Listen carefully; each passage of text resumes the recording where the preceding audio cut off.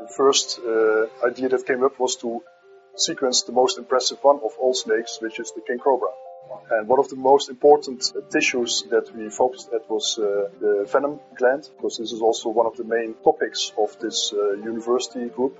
Their main topic is they try to find compounds that are pharmaceutically interesting, and they use venoms from all kinds of animals to search for new compounds.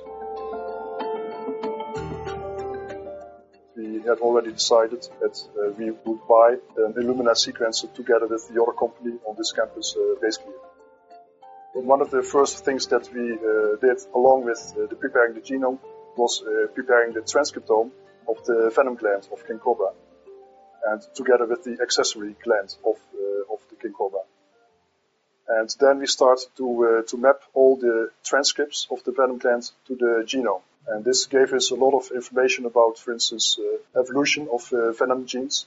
So how do these venom genes arise from ancestral genes, which are often housekeeping genes. There were also unexpected things, because one of the most important venom proteins in the venom gland turned out to be derived from a repetitive gene. And this was especially a difficult gene to map in the genome. A very important part of this approach would be to have the right software to make the first set of contigs from these individual reads. Of course, we had already heard that CLC Bio was preparing a de novo assembler. It was really important for us that we would have access to such a software that would allow us to do this on a simple computer hardware setup. Working on the venom glands could have a lot of impact, because if you already look at applications of information derived from venom proteins, you could see that some of the drugs that are now used in hospitals are derived from proteins that were first purified from venom glands.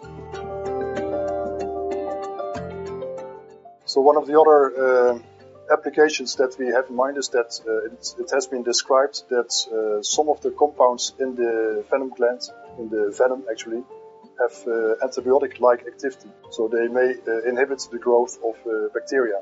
And this is particularly interesting also for us as a company, because we also use a zebrafish embryo platform to look for new antibacterial compounds.